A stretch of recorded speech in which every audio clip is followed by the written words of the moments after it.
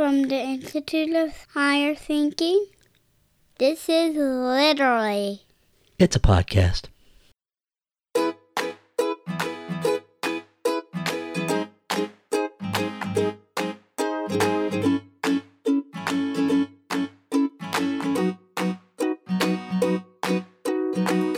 Welcome to Literally, the podcast where great writing meets guilty pleasure. I'm your host, Scott Garner. After 19 episodes of book, movie, television, and pop culture reviews, this podcast has spent the last year in silence. Not really our style. We now return with 12 straight days of reviews by Literally's co-host, my partner, Crystal De Laurentiis. And since it's the holiday season, we couldn't resist calling it the 12 Days of Crystal. Each day, Crystal and I will discuss one of the books on her list. Spoiler alert, she liked them all. As much as this is a return to podcasting for us, it's also an excellent chance for our 5 faithful listeners to find a gem to give to the book lover on their holiday list. Or, if you're only now listening to the podcast in July, it's a fine list of suggestions for beach books. We have you covered.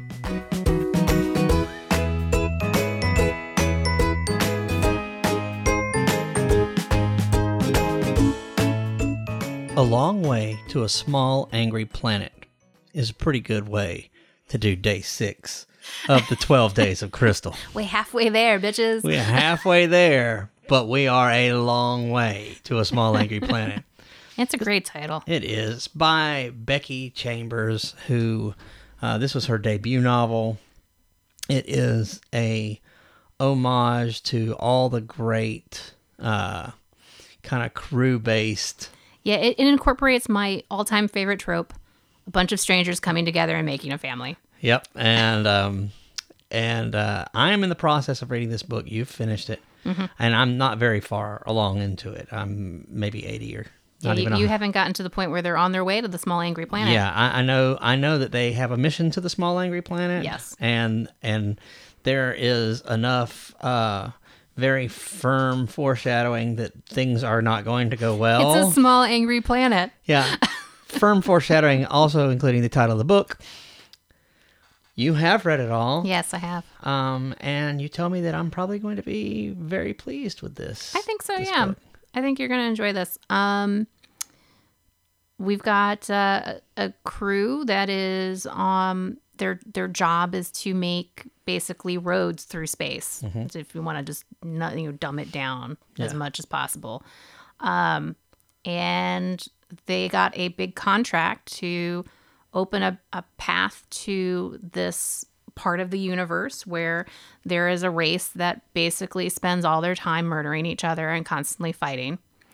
And they're starting to reach out to the rest of the universe to try and start a treaty, or at least one of the tribes is. It's a resource-rich race, yes. Which is why everybody wants to try and make a treaty with them. No valid comparisons to the Middle East at all. I'm sure. None. Nope.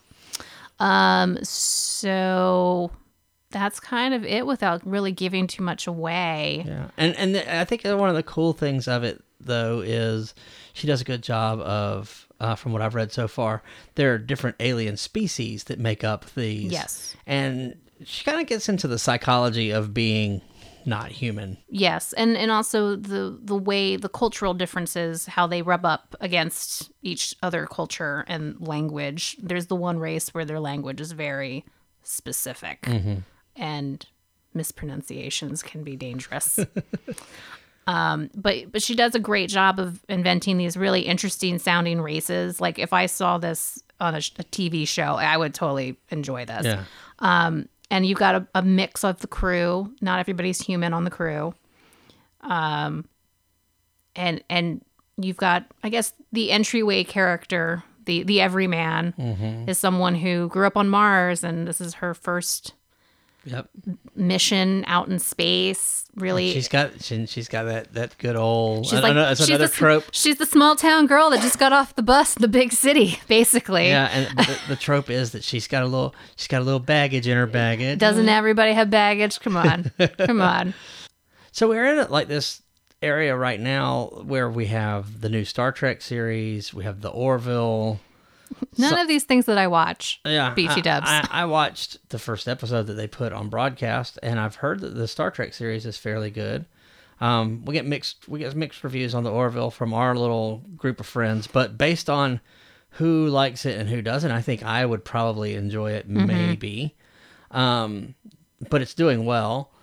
Another thing, and we're talking about this a lot, you know, in a world where it seems like the world is crazy, seems like science fiction and fantasy's got a great foothold these days for people who really want some good, solid escapism. Yeah. Oh man, the escapism is so good, and this one's good too because it's a warm kind of story. Like that was sort of the impression I got as I was reading it, where you really get to know the people on the ship because they've got a long way to go to where they're headed, and so there's a lot of time to really get to know them and get to like them. And so that really works as a nice vehicle for that. And they kind of set up the second book at the end of. Okay, yeah, I was going to ask you because when I bought this book, I bought it assuming that it was probably going to be part of either an ongoing series or a trilogy. I did, but I wasn't positive. Yeah, but I've looked to see what the second book is about, and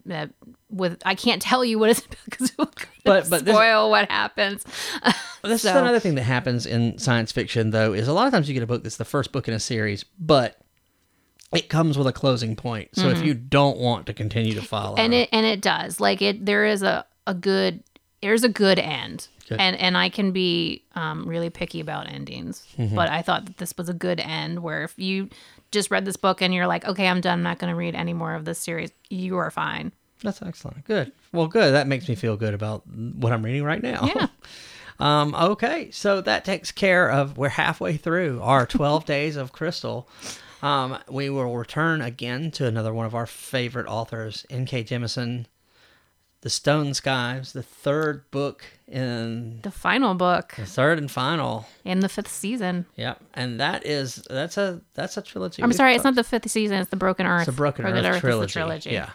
And that's a series that we've loved from the beginning. She won the Hugo for both of the first two entries in it, and good chance for the third one. Good chance for a probably. three-peat. And we'll talk about that a little bit too, about how the Hugos have changed since we did, first really started talking about people like Jemisin and them in kind of how the Hugos were so screwed up a few years ago, and now they seem to be...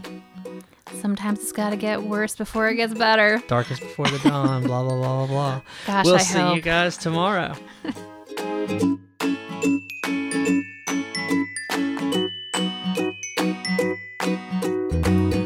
And so from the Institute of Higher Thinking, that's it for this episode of Literally. Be sure and check us out at our webpage, literallyapodcast.com. You can also follow us on Facebook, where we are Literally a Podcast. Yeah, you can't get much more simple than that. On Twitter, we are at LAPCTwits. Over the next few months, we're going to be looking to grow and evolve Literally. So if you'd like to be part of that on a volunteer basis, because we can't afford to pay anybody, let us know. Perhaps you'd like to be a contributor or help out maybe with some of the audio side of things. Drop a line on our Facebook page where you can reach me at scott@literallyapodcast.com.